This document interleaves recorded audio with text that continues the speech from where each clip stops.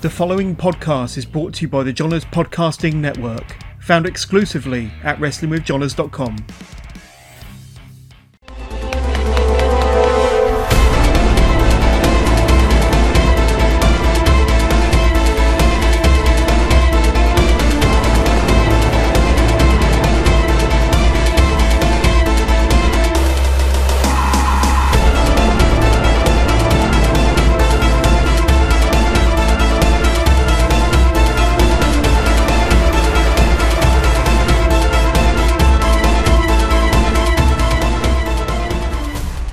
Welcome to episode 4 of Work the Left Side.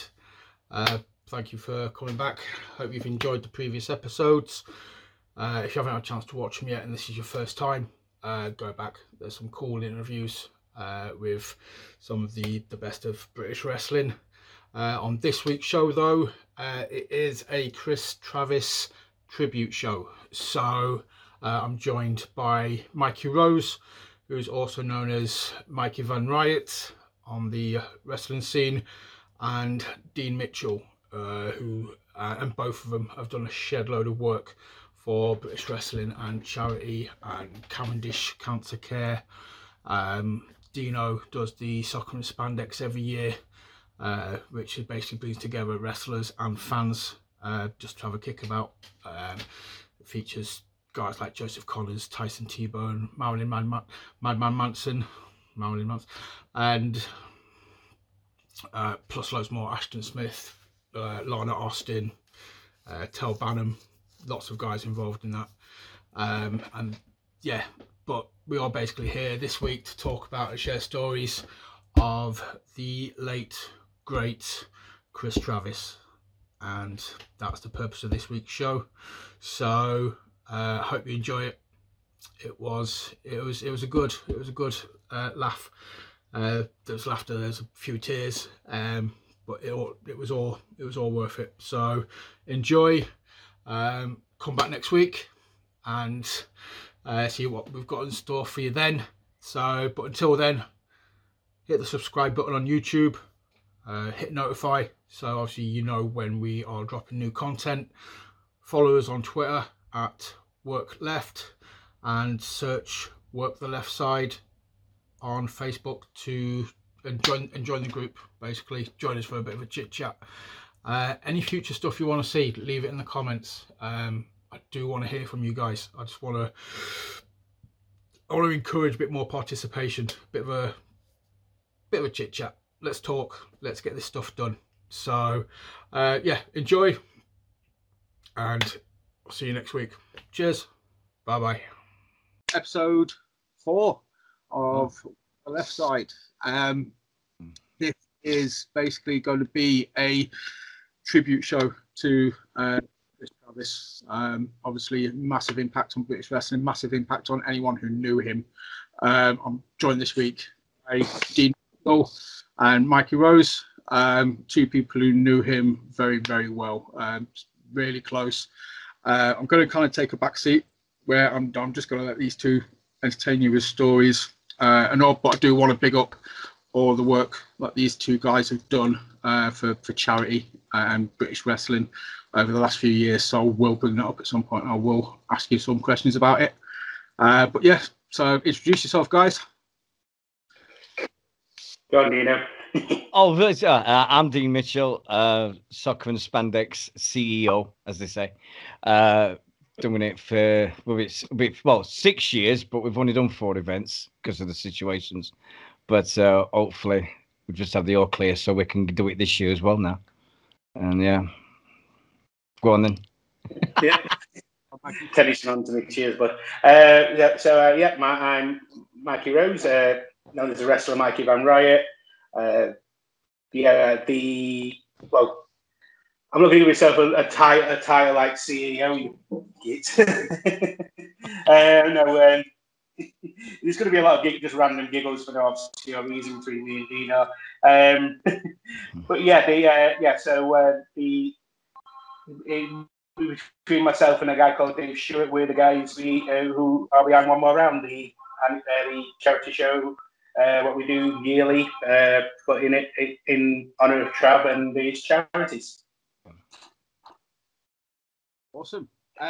Yeah, so obviously you two guys have just been, you do a lot of good stuff. When obviously the Global Bastard's not about and you can do what you do it really well. So loving the t-shirt, Mikey. I'm sure they will before you're doing one more round as of when you can do. Are you doing?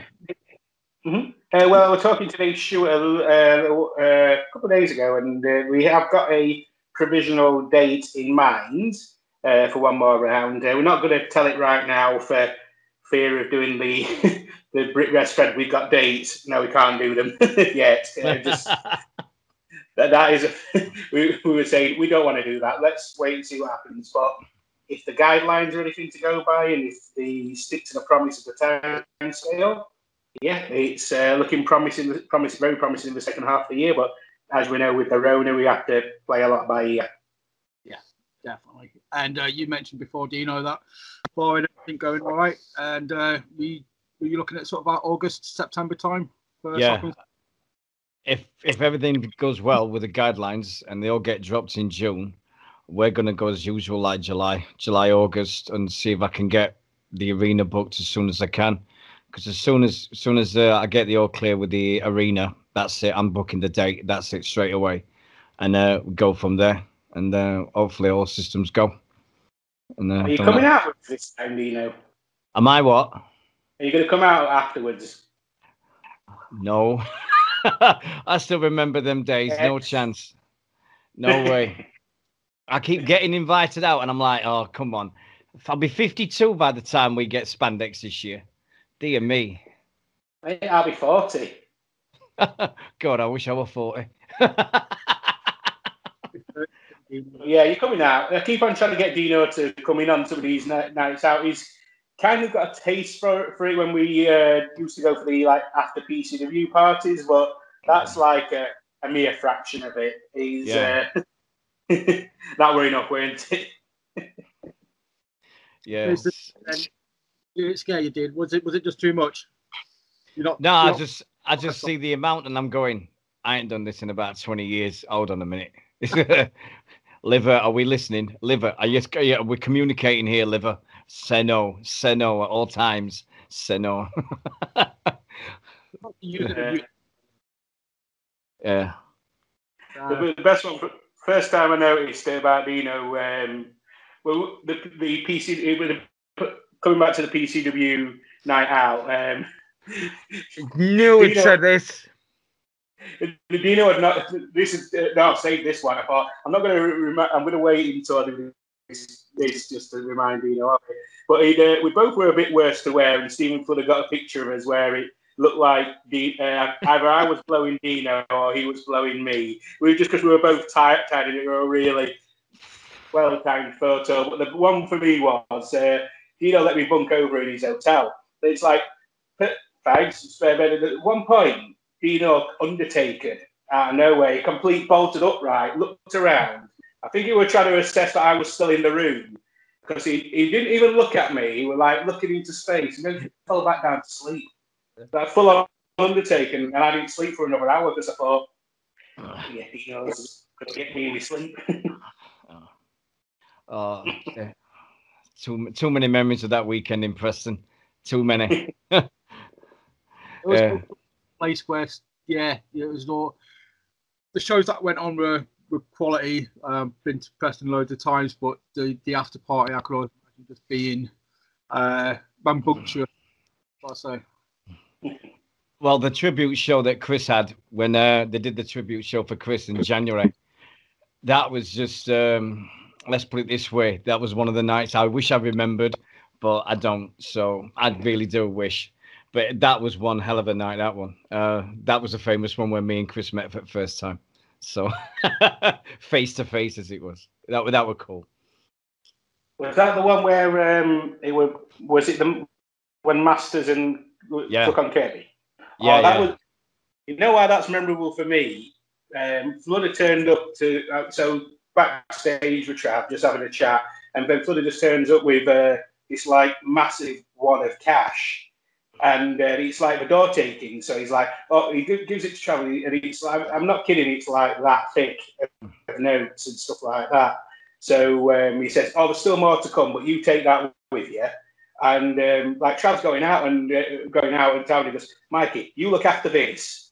And I'm like, what? And it was I couldn't settle down for him most of the night because it's like I had a bulge on the side of my leg of probably a couple of £1,000 worth of notes. And when I took it home with me, and I had to take it home with me and everything because I was leaving midway through the night and Trav was staying over. And I said, don't ever put that pressure on me again. He goes, what? Did you count how much money were there? And he was like, no, there were thousands, mate. You were asking me what with thousands, and I was bricking it, even though it was constantly in my pocket. I was like constantly shaking it. Don't lose the charity money. Don't be that dickhead. Don't lose the charity money. That's a bit too much pressure. I've been exactly the same as you. I was like, no, can't chill out, can't relax, can't get too drunk. But you pull something out of your pocket and all the money goes everywhere. It would be like a scene out of a 90s rap video if that happened with that one that he had there. Did that with Spandex. First one at Spandex, and like got all the money in the suit, got all the money together from the day, and it was just pouring in from everywhere.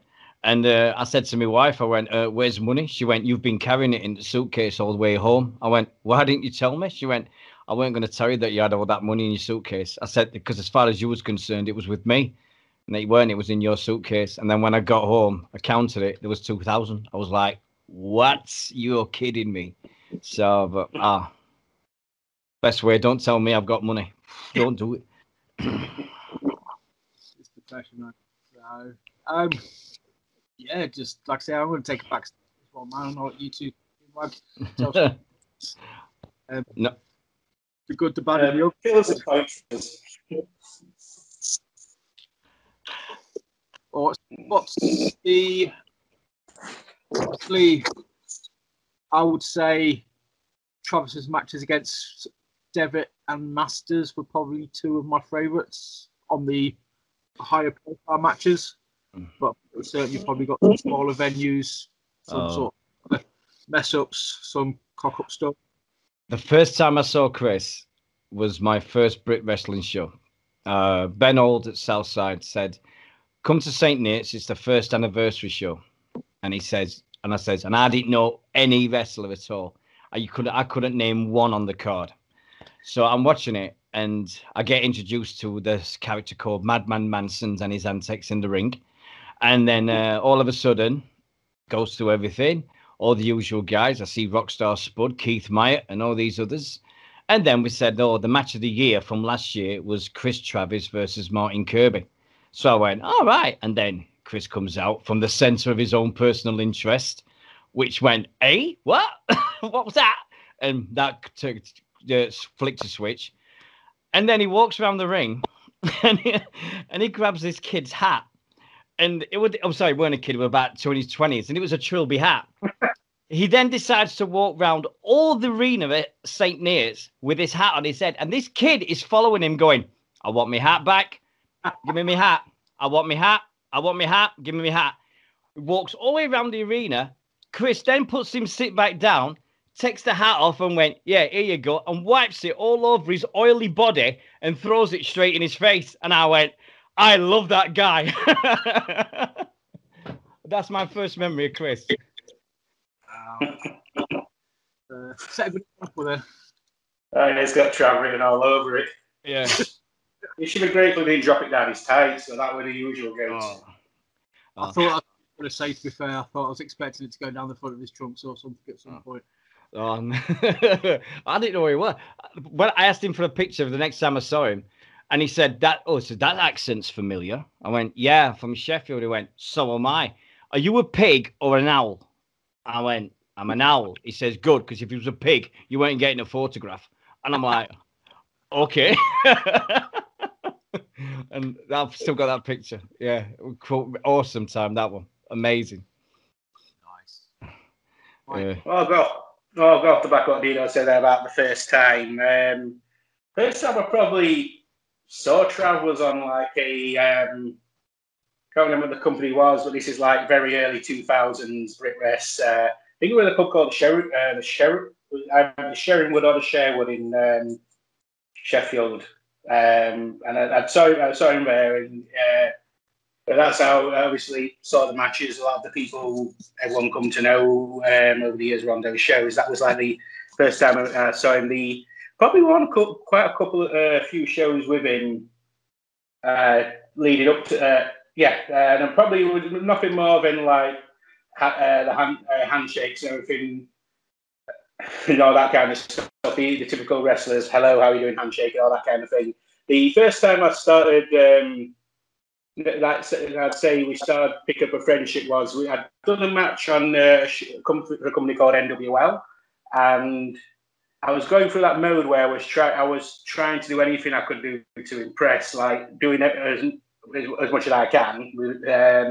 So I just took it. I'd just been in like a gauntlet match, and I took a heart punch. That was the finish from a guy who was equally my size. So tried to bump everything, sell everything, and I thought I'm going to crawl on all my hands and knees all the way to the back, and I crawled all the way to the hands and knees. And first person there was Trav. He goes, "You all right?" And he goes, "Yeah, I'm fine." And he goes, "Are you sure you're all right?" He goes, "Why?" I wouldn't look at your gear, mate. And I looked at it, and like I picked up everything along the way on the floor, like sweet wrappers, chewing gum, and everything was just attached to my knee pads. And that's what I think where the friendship started from there, really, and just getting to know each other from there.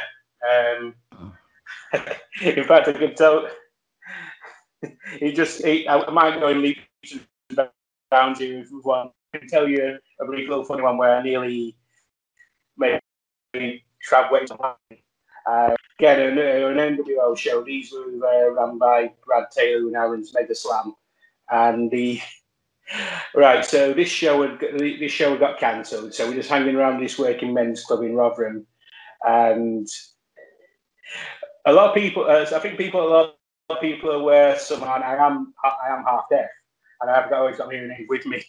And I've been listening to another part of the conversation, and someone else was trying to get in touch. I kind of like half heard the conversation, and it was Ligero, and he turned around and goes, "Oi, Mikey, deaf twat!" And without missing a beat, I pulled my hearing aid straight out of my pocket, put it in my ear, and went, "Hmm?" And Trav fell out. He was starting to see. He was like wheezing, and he was going, little bit of wee.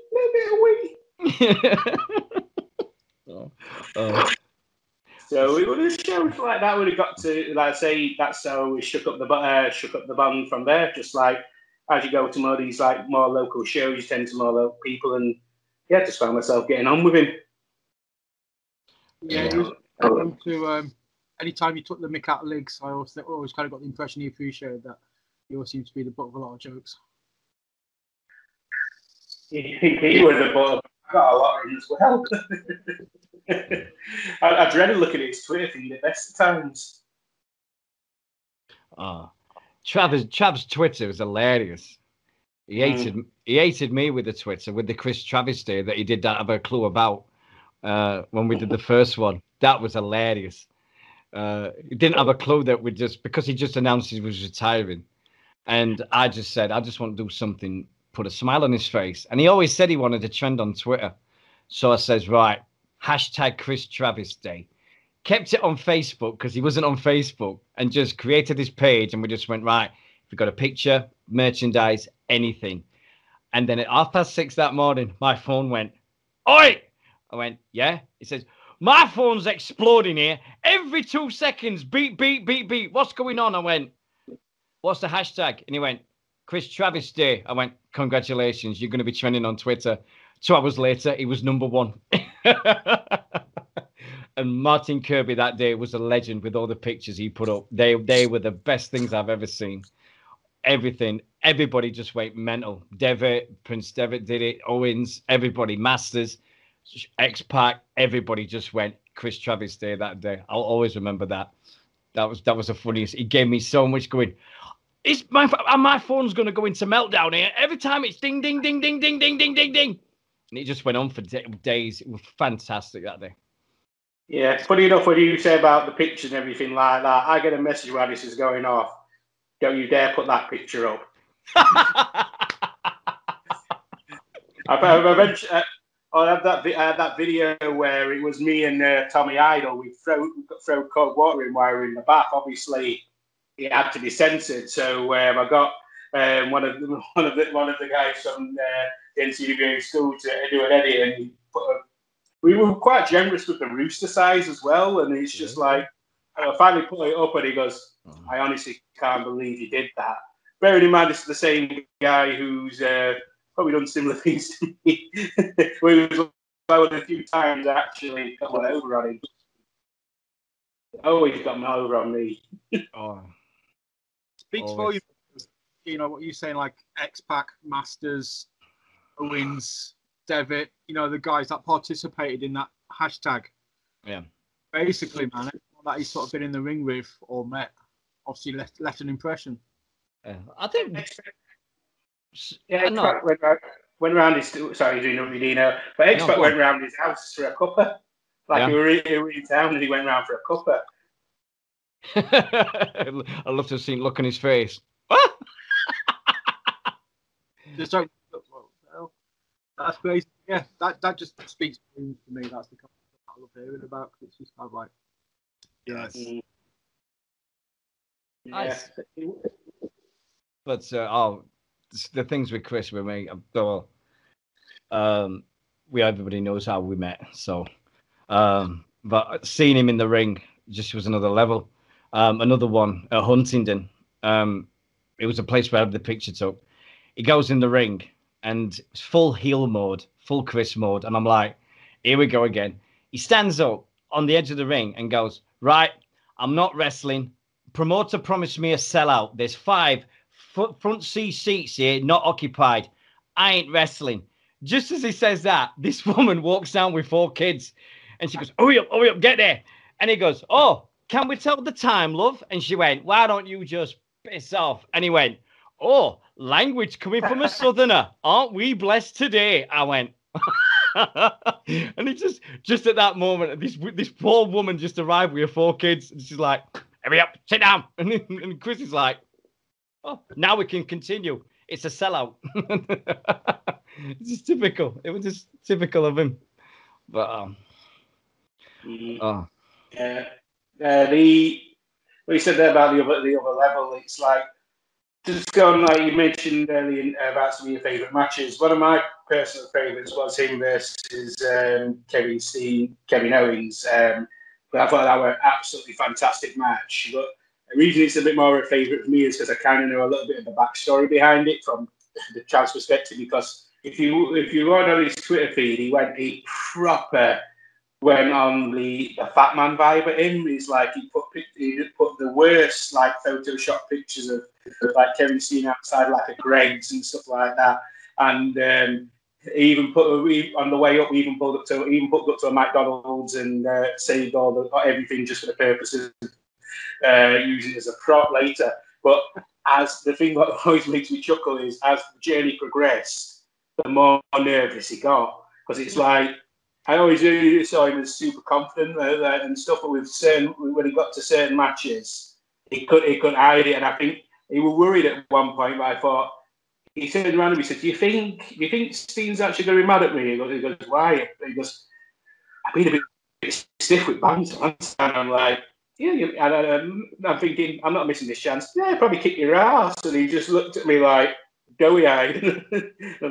But obviously the match itself was amazing, and obviously they became great friends from it. So it's like the ones I really enjoy is maybe other ones I do enjoy just for great matches. But there's the ones I find the best are the ones that I've got some sort of like my own little additional attachment to them. So if I know what he like meant for a certain match or something like that, it's like I knew like with Devitt matches, like I knew he wanted to work Devitt like. Nobody's business, and it's so and so just like I said, seeing those type of matches always had that extra on for me because I knew how much that meant to him.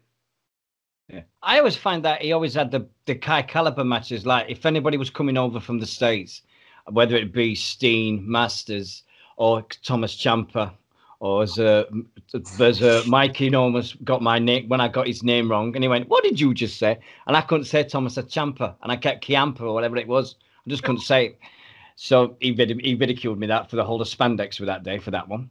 But it's like every time you saw Chris, it was always with these guys and everything, and he does. I mean, I'll always remember seeing Ciampa versus Chris in St. Neots, and I'm like, look where he is now. I'm like, you can't help but think. I mean, if it would have been another world where Chris would have been now, and it just mind blows that all these people that was here years ago, and look where they are now, and they just think Chris would have been there with him easily. Oh yeah. Social media and anything I'm talking about him is he would have been blowing up NXT. He would have been main roster by now, I reckon. Yeah, it's just kind of it sucks because it's kind of like he would have. So I always look at it. It's like how well would have Cheeky Trav handled a Vince McMahon? Oh yeah. Could you imagine all your Vincisms with a Cheeky Trav? Can you imagine him getting Chris into a suit because he always wore them t-shirts with low V was showing his chest off. Travis, you're in a suit from now on. Give over. No, I'm in my beanie out and my t-shirt. Yeah, you could see it, couldn't you? All like the Dave Meltzer reports and stuff like that. Rumored Chris Travis he seemed to be wearing a beanie, not a suit. Yeah, turns up in the WrestleMania with the Super Mario t-shirt on. Yeah. Oh. T-shirt on PCW. What was that? Sorry, mate. Well, that PCW anniversary. Sorry, I'm rocking that a few times. Whenever he's at a show down this way, he always generally had that PCW t-shirt on. Oh God, yeah. The famous Travis. Yeah. That's one of the Brit wrestling designs of all time. That was like it was just so simple, but at the same time, you just knew what it was straight away. Yeah. I've tried to get spandex in a way, doing a soccer and spandex design in that way. Can't do it. Just can't do it. No matter how hard I try, just can't get it. And I'm like, no, I best leave it. No. So. Yeah, it took me 3 years to try and sew up the courage to try and get the Mario idea. I've always had it in the back pocket, and it's just like I never got round to it. And said, Zeno, who do you reckon will be good again? Nick's good at it. And I'm like, oh yeah, Nick does those great pictures. I'm like, so Nick, you do this, and it was just as easy as that. And I'm like, we've done this for freaking years. Oh, the ones we've had with spandex, every single one of my ideas, and Lynn, my wife will say, I said, all right, I'm just going to toilet, love. She went, all right, I'll wait for your ideas when you come off at toilet. And I'm like, what? And I've come up every year of spandex. There's been an idea. This one, every single one of them. I've been sat on the toilet and all of a sudden, boom, there we go. Got the idea. And it's come straight out. Stars on it. Every idea was come from my toilet. And I don't know why, but that's the central. The Epiphany chair. Epiphanies. Or a toilet is that every man knows that about a toilet. It's where you go to have ideas. Yeah. I'll have to get I've had to put a pad and pen in there now. Just like, oh, okay, there we go. That could be fraught with danger. Oh God, yeah, definitely danger. No, so no, this gentleman's got me. When we met up last year, well, year before last for Dirty Sanchez night, planning one more round, and he says, "Are you going to be in the Rumble then?" And I'm like, "Oh, here we go." And every time at one more round, I always end up doing something, and I always do it. It's one of the funniest things a lot. Ask T-Bone about me announcing. That's all I can say about that. I don't stutter, but two one more rounds in a row, same guy. I'm in the ring, and I'm going, and it's Joseph Connors versus T-Bone, and I'm like, I've introduced him first, Joseph Connors, and his opponent Tyson T-Bone, and I'm like, and he gives me the dirtiest look every time, and I'm like, why can't I just say T-Bone just once? I'm never announcing him again. Never doing it. Just say T-Bone, just cut it short. Just T-Bone, that's it. Oh, don't know where it comes from. I just do not know where it comes from to this day. I don't know, but every time I've done announcing since, I'm going, please, no T-Bone on the card. Please, no T-Bone. See, when everything settles back down, you're going to be announcing again somewhere down the line, aren't you? I would have thought. Hopefully. I did Full House Wrestling last year. Called Terry Is-It Isaac. Couldn't even say a 4-letter name. Yeah, I enjoyed that. That was great fun. It's just I can talk. It's nothing trap related, but I can put your mind at ease about some. I've heard the announcing things. I've heard some of the announcers proper make some horrible clangers with wording. There was a guy, I think he was from like UKW and stuff like that, who was called the Great Naga, like a mass wrestler, and it was a guy called Andy Kane who used to do the ring announcing for the Atlanta shows I used to in the early years. And he comes out, crowd is punch, and he goes, introducing the Great Naja. And I'm like, did I hear that right? I was like, is this my deaf ears playing up on me? And he's like, yeah, he just called him a Naja. Do you remember? Not as bad as it could have been. Not as bad as it could have been. Yeah. Mikey, do you remember at PCW, the tribute, the charity show, when you had the Battle Royal and Keith Myatt came out as Deirdre Barlow and she died the week before? This is the best one. All of a sudden, Keith Myatt comes out as Deirdre Barlow. She died a week before, the actress. He gets eliminated from the Royal Rumble, and the announcer goes, and for the second time in a week, Deirdre Barlow's been eliminated.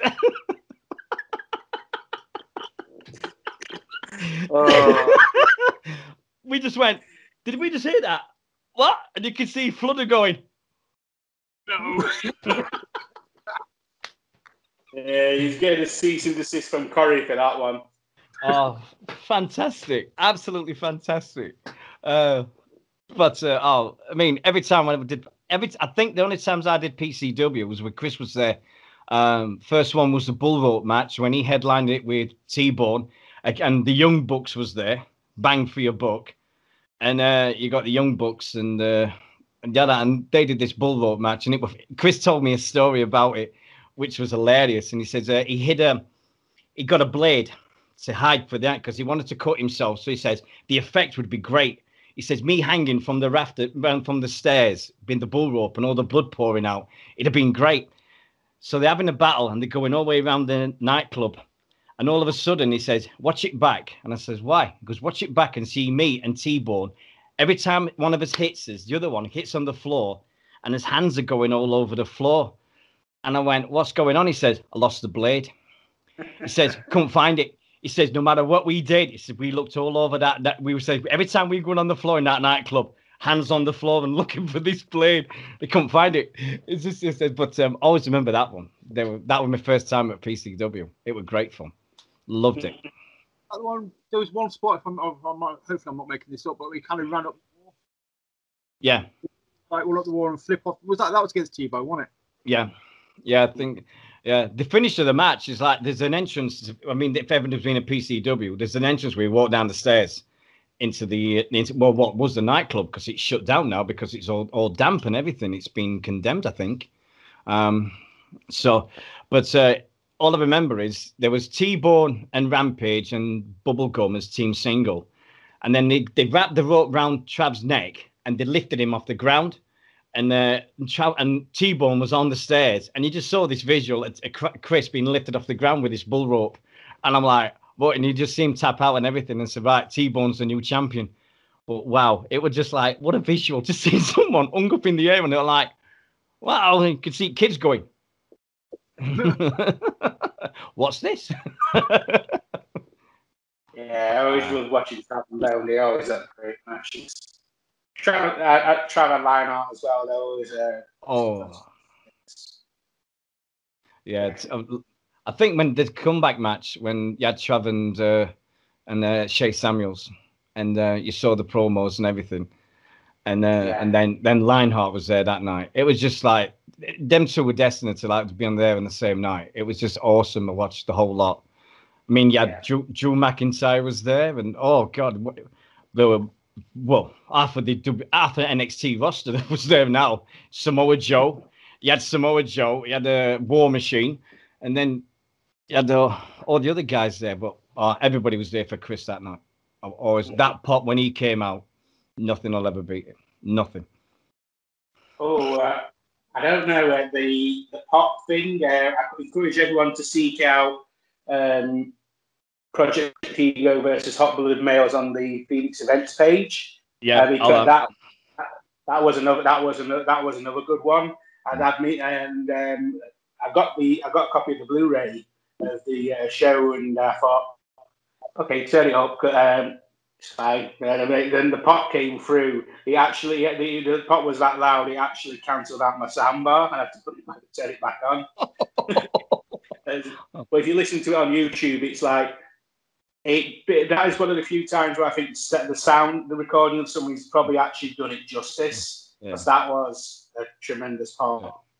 Yeah. Do you remember that when we flooded him and we had that word with Shay Samuels telling him to go around the ring the opposite way from where he was going? Because nobody had told me what he said in the promo, and I'd lost it, and I'd lost my rag, and I was like, what the hell's going on here? Because he came out, because they did the build-up, and Shay Samuels says, why don't you just go home and wait for your cancer to return? And I just went, shoot, red rag, had a few beers. What? Where is he? Where is he now? And everyone's going, oh God, Dino's losing it. And I'm going, bring him now. Bring him. And it comes out, goes the opposite way. Afterwards, Chris went, what was that about with Shay Samuels? I went, yeah. He goes, says, opposite way round. I says, yeah. He says, who do you think told him to say that in the ring? I went, yeah, I get that now. And Shay Samuels came out and he went, oh, you were the reason, was you? I went, I felt so sheepish. I was like that big. I always felt like that. But that was one night I was so happy to get absolutely hammered out of Mascot. No, I've had a similar kind of story, but a different time. It was when he was. This was at the 1PW days with Kevin Thorne, and Trav seems to have a strange habit. It seems to be a theme occurring when I tell this one. He puts, I think it was. I'm trying to remember what the comment was. It was something on Facebook. There were a guy. I think his name was Dan White, who was like helping promote for a local promotion there, and he was like being like the agent for a couple of the Americans. So like one of the Basham brothers, Kevin Thorne, and stuff like that. And Trevor just put like a jokey comment. He goes, and if you want real value for money or something to that effect, book Chris Travis. Kevin Thorne went nuclear over that. And they did the 1PW show. They're the great mates now, but I think there's no way of dancing around it. Kevin Thorne took a few liberties with Trav that night, including doing like a razor's edge off the stage onto the floor, not telling him. They still became, I need to emphasise this, they still became great mates. So they were doing a show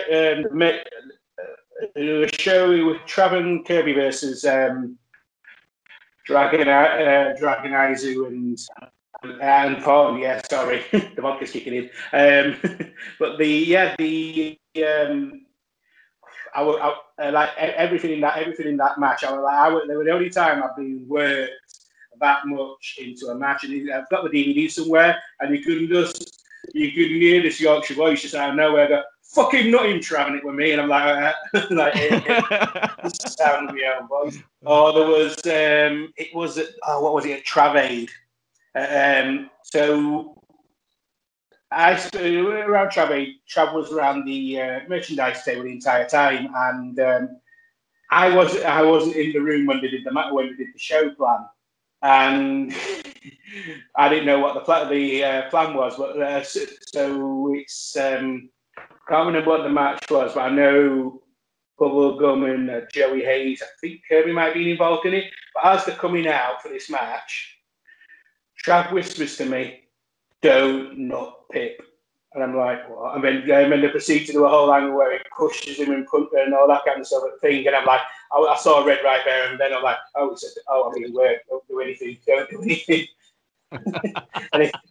So yeah, he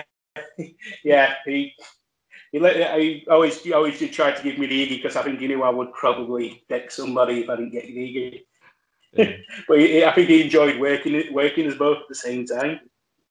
That's the one show I missed, and that's the biggest regret I've got in British wrestling.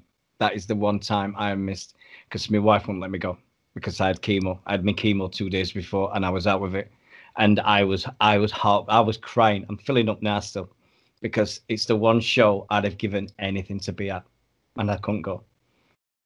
Yeah, I would gutted as well, mate. I was coming from a knee injury. I would have loved to have been on it. Flutter had offered us to do the Battle Royal at that one of their shows, and again, in hindsight, I wish I did it, but there are a few regrets here and there, but that's the way it goes sometimes. But yeah. I've got a funny one about when we had his treatments. Everybody remembers. We all just remember the side effects, and he messaged me out of the blue, and he says, "Have you got this side effect?" And I says, "What?" And he says, "Your farts smell the same all the time." I went, "Yeah." He says, "I would give anything for a steamy fart that smells different to the one I've got at this moment." I'm like, "Yeah, I would as well." And he says, "These side effects are doing me nothing. They really are." He says, "I've had enough." And he says, and he goes, "I'd give anything." And then taste buds went, and he's going, "Is your taste buds?" And it always seemed to happen at the same time with the pair of us. I mean, I had a couple of treatments before him, but every 2 minutes it was like, "Have you having these side effects?" And it's how we started. I sent the message, the famous message that said he announced he was having it, and then I sent a message and I went, "I've just had my second treatment. If there's anything you want to know, message me." So he messaged me back, question, "When does the hair fall out?" That's all I want to know. When does my hair fall out? And I went 2 weeks after the first treatment. And then we swapped stories about how we found out his hair was falling out, which was just funny as hell. It was just silly things. The photographs that we sent when we're having the treatments, everything like that. It was something I'll always treasure. Always. You mentioned the hair. I asked him, obviously, he told me that falling out. I was being super sensitive friend, like, "You feeling okay, bud?" and stuff like that. Goes, "Mate, it's fucking horrible." He like proper drummed it up in this message for a good solid minute. "Oh, it's the worst thing ever. I look like a Mikey Van Riot tribute act." Is it true that he went out with you guys around Sheffield and you all got Christmas jumpers on and woolly hats, and this girl stole his hat, and he went, "Excuse me, do you mind? I want my hat back." And she wouldn't give him back until he says, "I'm having cancer." And then she went, "Oh no," and gave her his hat back, and he went, "Yeah, thank you." Put it back on his head. That's what stopped it, because I've got us all those Christmas hats. They were Christmas pudding hats. I've still got them, and he went letting go of that one. I think I've never seen anybody go crazy with the nightclubs when he got announced it. He just says, "I'm going on the drunk. I'm getting drunk, me."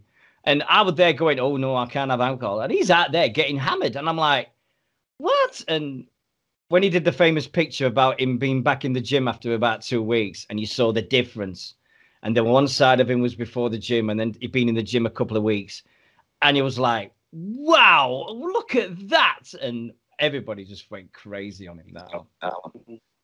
I remember talking to him about that. I was sort of trying to push for him to release like some sort of fitness DVD, get some promotion to because he managed to get in such good shape.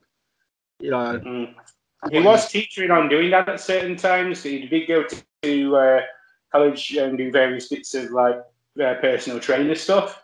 This was probably prior to the cancer and everything, but it was something he was trying to do, and he was.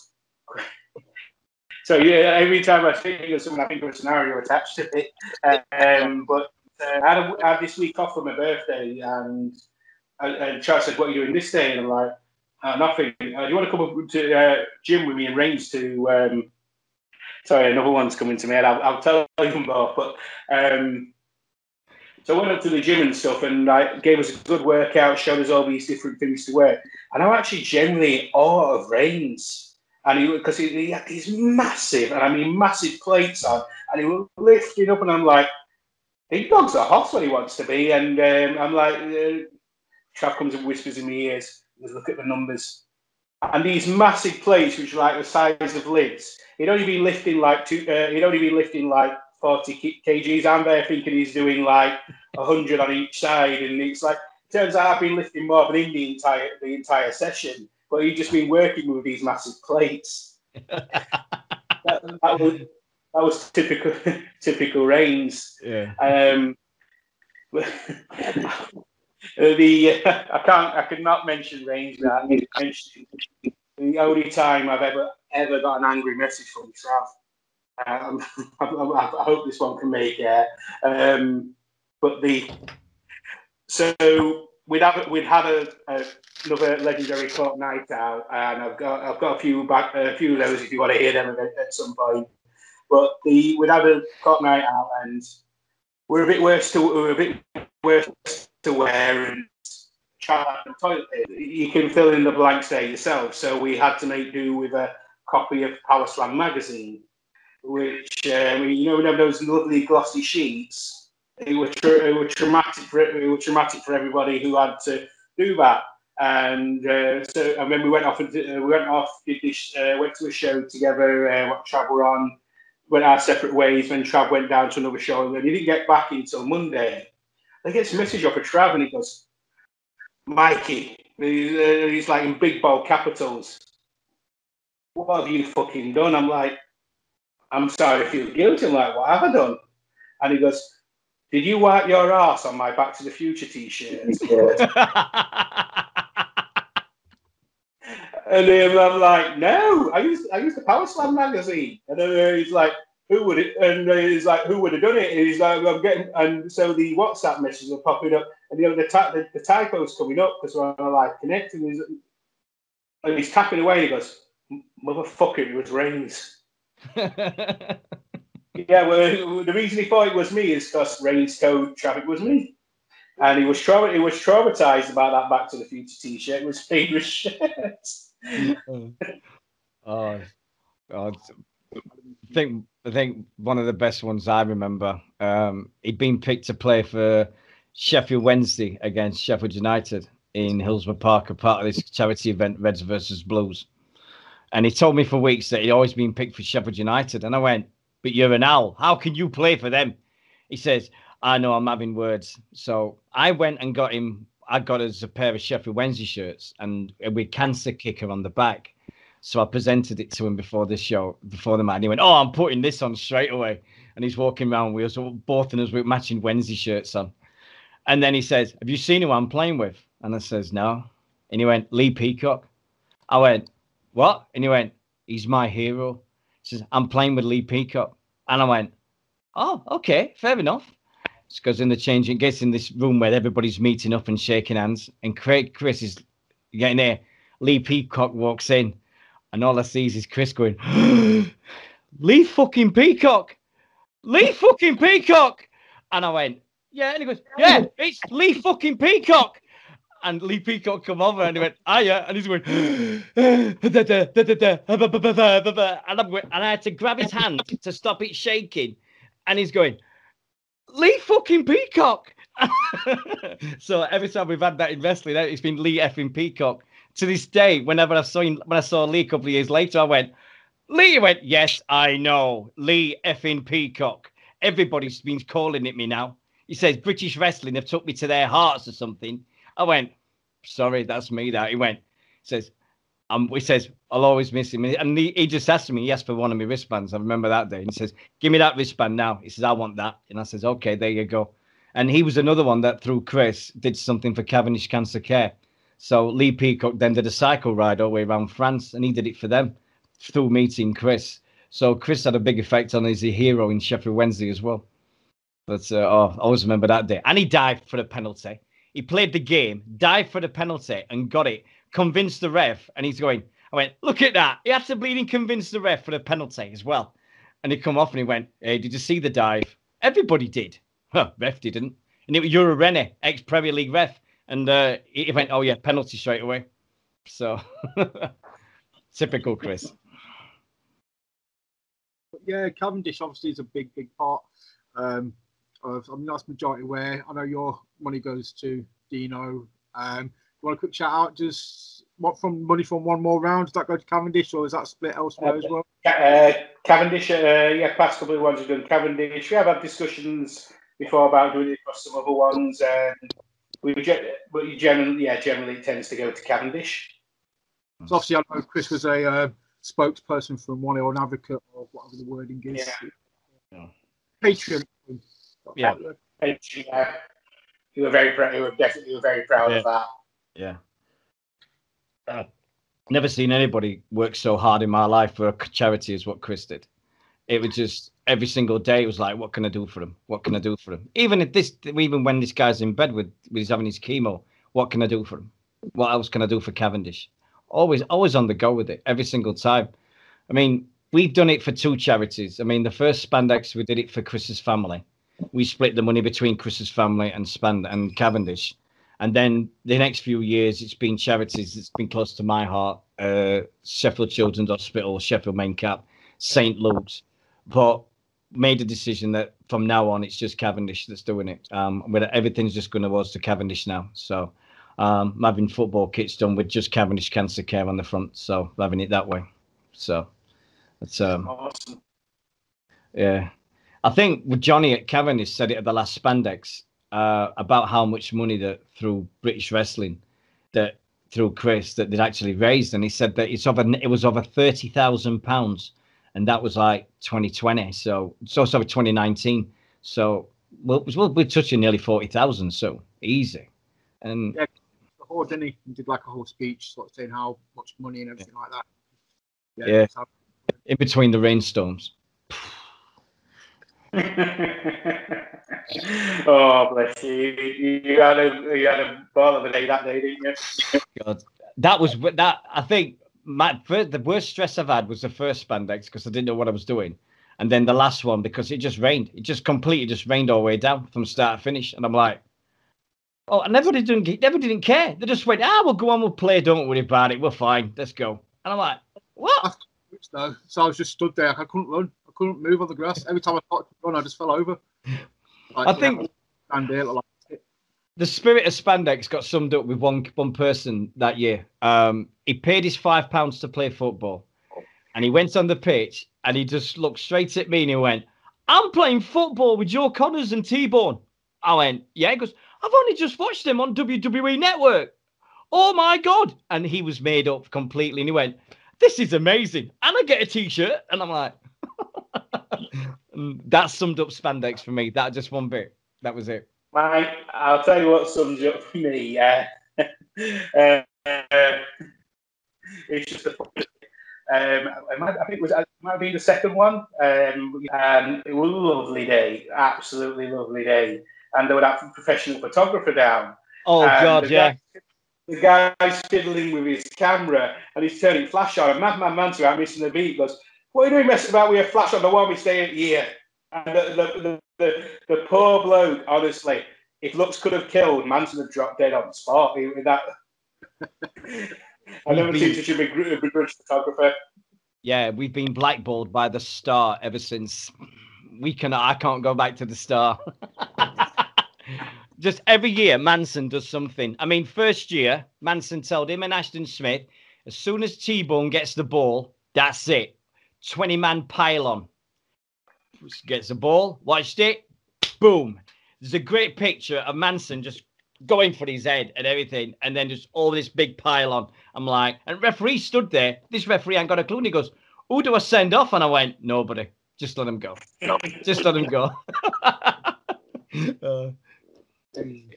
It's absolute mental day. Just Manson makes it.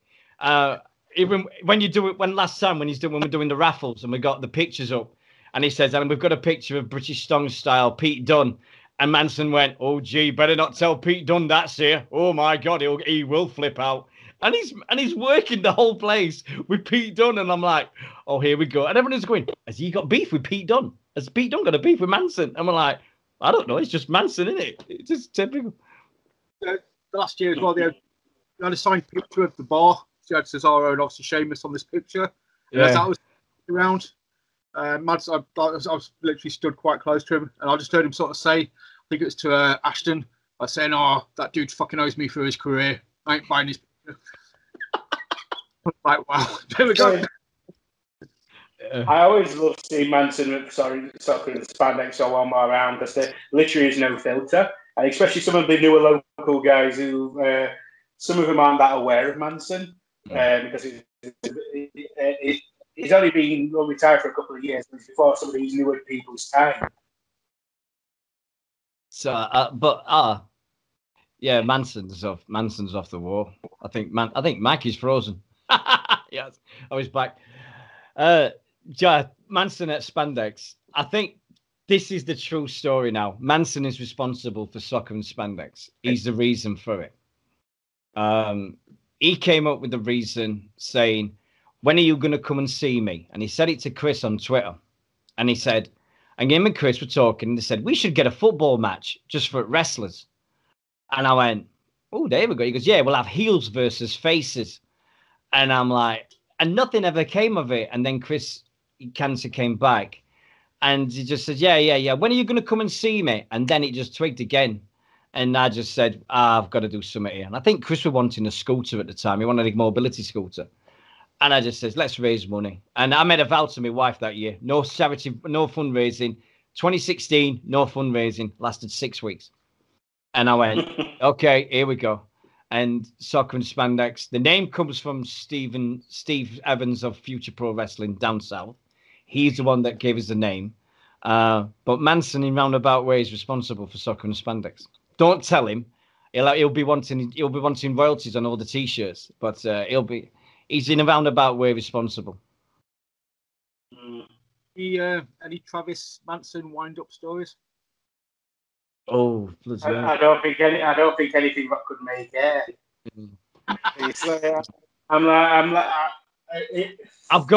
I've got one from Rob Maltman, which was one of the funniest ones I've ever known.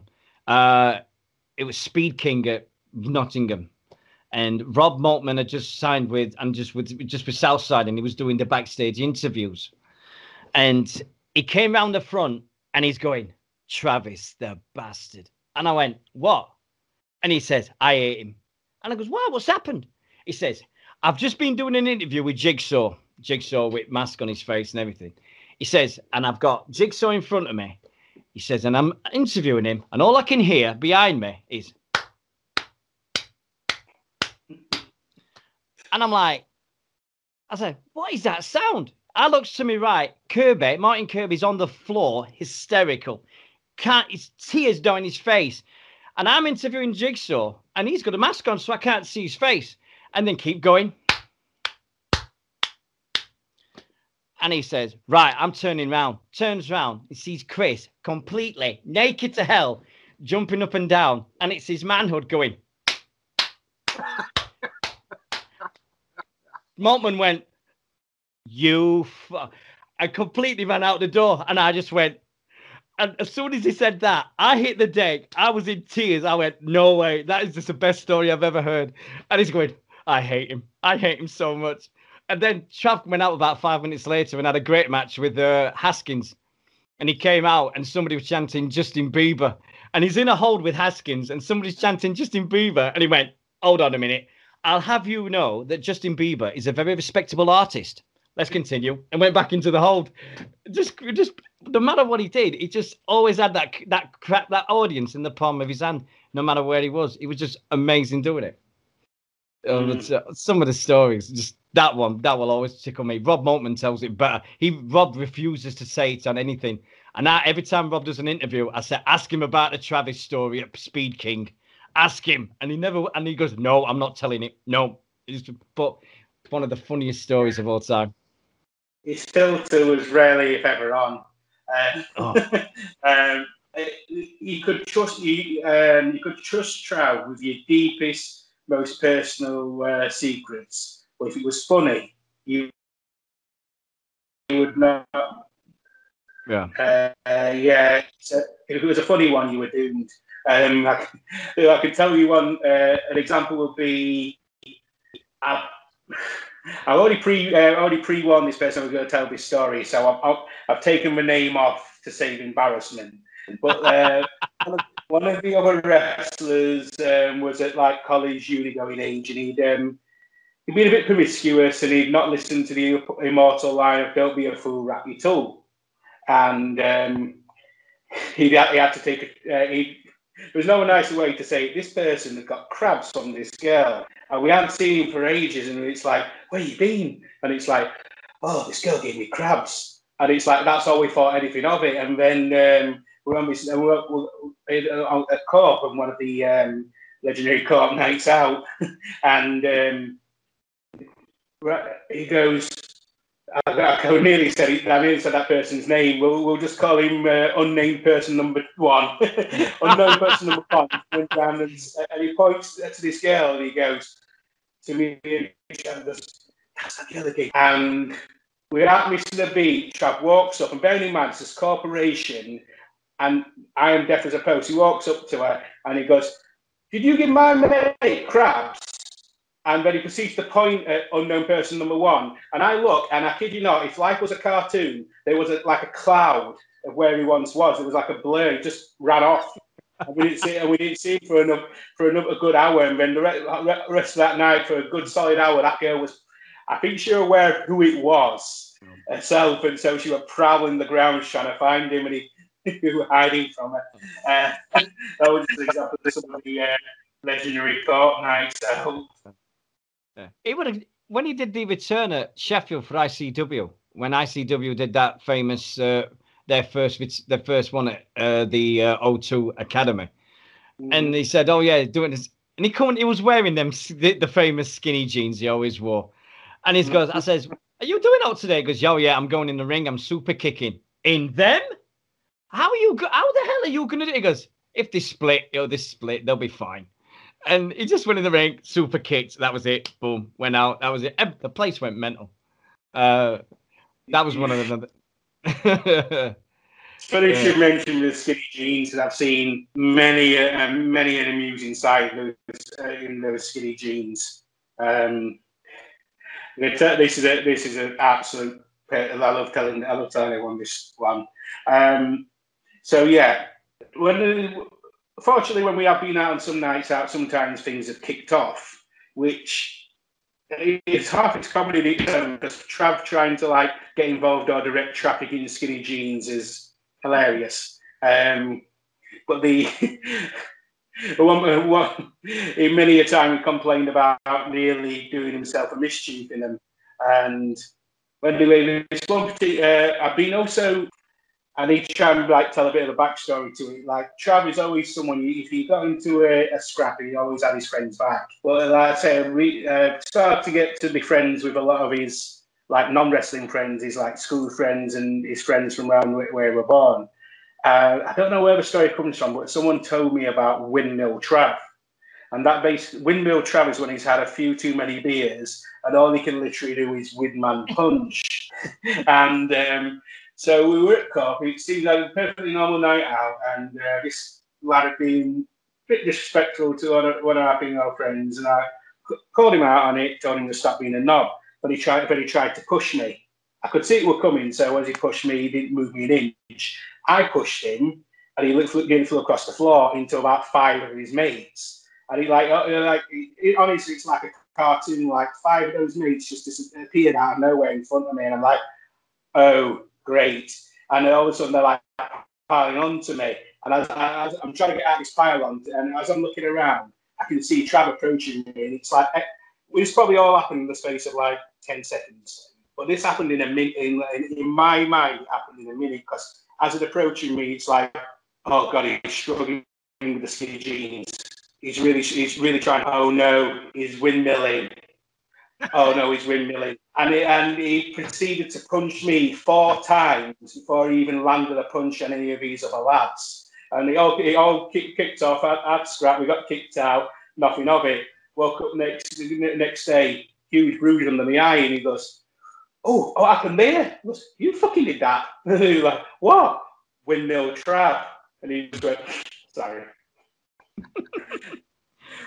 But yeah, honestly, it happened in slow motion. I say, it would have literally been a few seconds, but I had a chance to assess. He's he's running like a wounded gazelle. Oh, he's windmilling. Oh my God, he's going to hit me. He's going to hit me first. He's hitting me. I think that's probably what threw those lads off, because they probably thought he wanted to fight me at first. And yeah, he kicked me a good 4 times. Before he even started on with them. I remember, I think one of the best ones I got with members when they were all over Facebook, and it was like Trevor's gone home with the belt. He's not being paid for his show, so he's nicked the person's belt and he's gone home with it. And like, I'm like, hey, what? And it just went all over. It was all over Facebook. One of the famous promotions in Yorkshire that I'm not going to mention because. What I'll do for you, Dino, so you don't get in trouble for him. We'll just call this guy Eden Bowler. Yeah, that's it. Yeah. Yeah. And all so we had said his name, so he's not going to pop up like a candy man out of nowhere. He's yeah. And all I remember is that everybody was saying there were 6 people there, and he didn't pay Chris, so Chris went, right, I'm nicking the belt, and don't know whether it was true or not, but the rumor was that Chris had took the belt on with him as payment, and he weren't going to get it. And I'm like, oh, here we go. just think to something with, oh, has he told it? I just told it. And like, it's the other ones. I mean, British wrestling at its best, isn't it? You just couldn't make it up. It just goes back to the skinny jeans, because a bit of the story about you might know, Edam decided to try and fight Trav. And Trav, we were trying to like shoo him off in his skinny jeans, like trying to keep him at distance by shooing him off. Yeah. I'm sorry. Oh dear. Yeah, there was some stories of legend with Mr. Edam. Did you remember what I gave him as a wedding present to Whitney? Oh, what were it? Original Xbox with 2 games. Oh, so he had all these consoles. It's his fault. I'm into the gaming. It's his fault. I'll say it until the day I go. It's Chris Travis's fault. So I said, what consoles have you got? So he's going through the list, and I went, you ain't got an original Xbox? And he went, no, I haven't. I went, sort it out. Went on eBay and bought one. And it came with a couple of games, a couple of controllers. And I went up to one more round when we had it. I think it was the first one or something. And then I think Andy took the stuff off me and went to Chris. And then I got a message off Chris saying, oh, thanks, mate. Love it. Well done. And then I got another message from Whitney going, yeah, where's my present? And I went, it's got 2 controllers. What more are you asking for? And she went, I do not want to play Tony Hawk's Bloody Pro Skater, thank you very much. And I'm like, oh, okay. I made a point of getting the one where he had his theme song on it. So I made a point of it like that. So it was just brilliant, yeah. But yeah, he's the reason I got into the gaming. I'll never forgive him for it. I remember asking him about music and he said Tony Hawk's 3. I was like, every time I play that game and it comes on, I just go, there we go.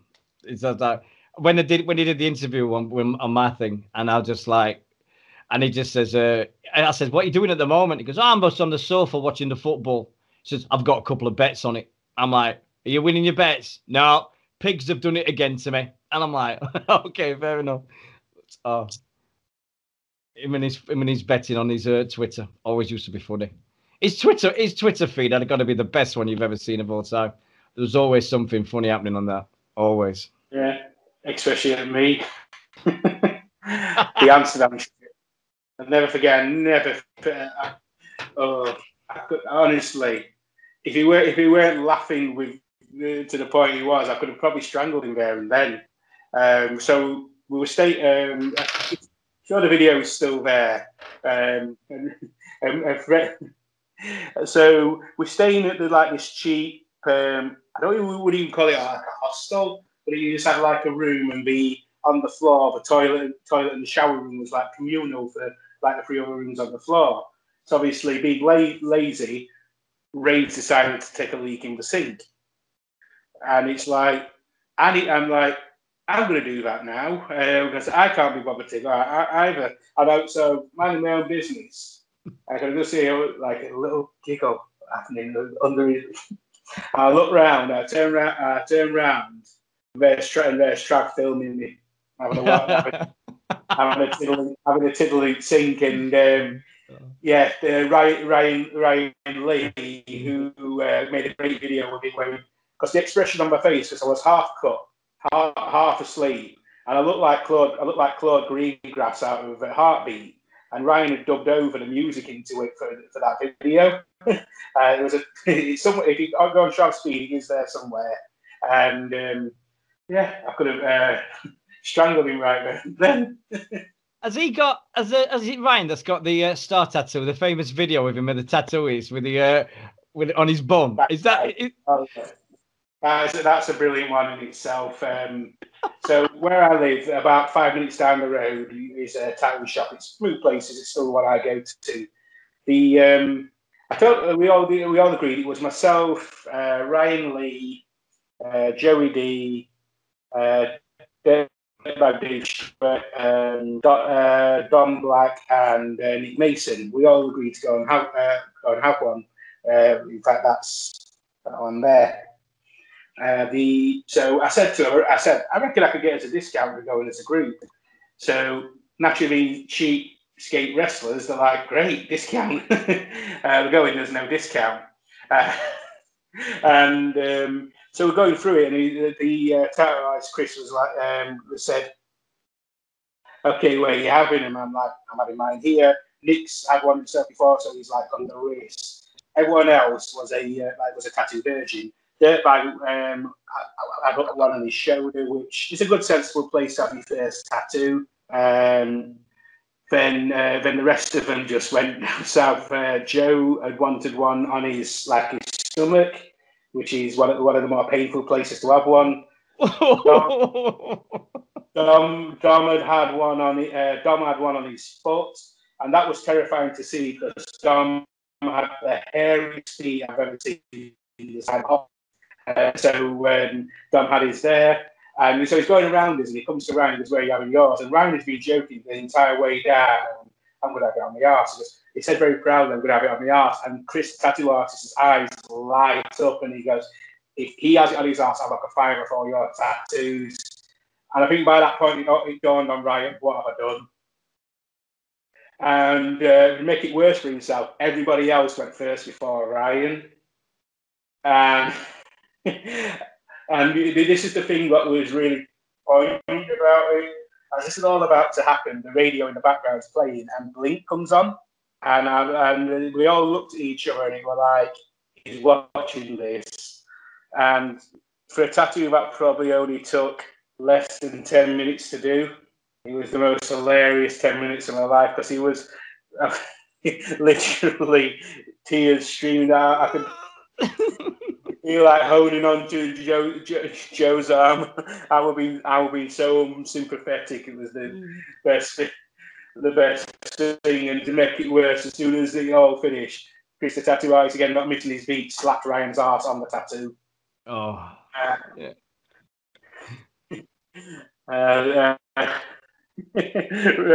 Poor Ryan, that traumatised him. I don't think Ryan would ever have another tattoo after that. That day traumatised.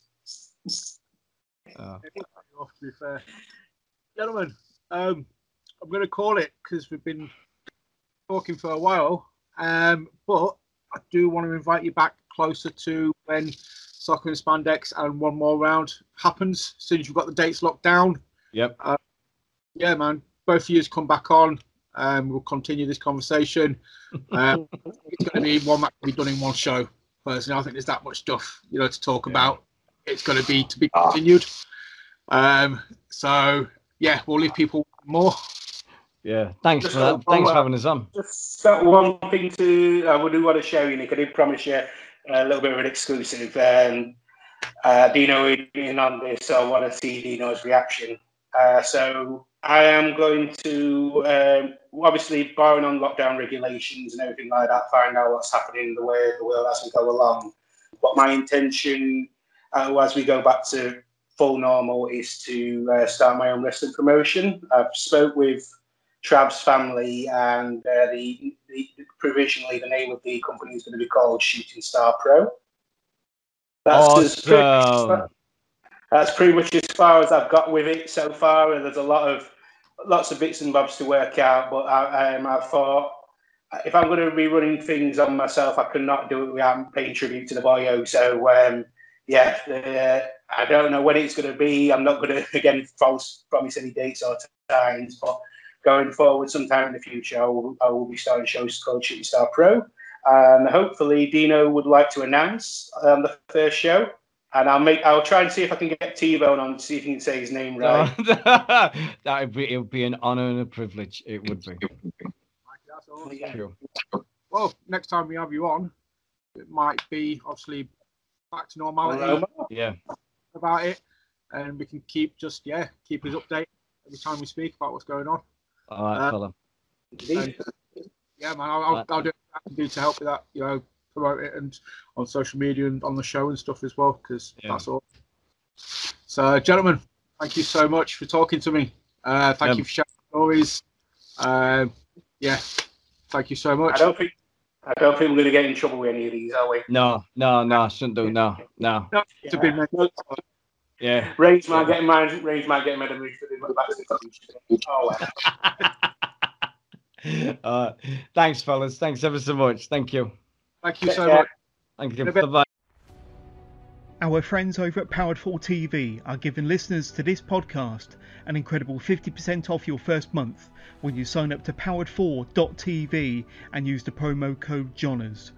Powered 4 TV are one of the leading on-demand streaming services in the UK, with tons of shows from over 20 wrestling promotions from around the UK and the US, including TNT Extreme, Chicagoland Championship Wrestling, DNA Pro Wrestling, Full Force Wrestling, Ignite Wrestling, and so many more. There's also plenty more to enjoy, including an incredible archive of classic matches, live layers with William Eva, podcasts, and so much more. Sign up to Powered 4 TV today and save 50% off your first month. Just use the promo code JONNERS.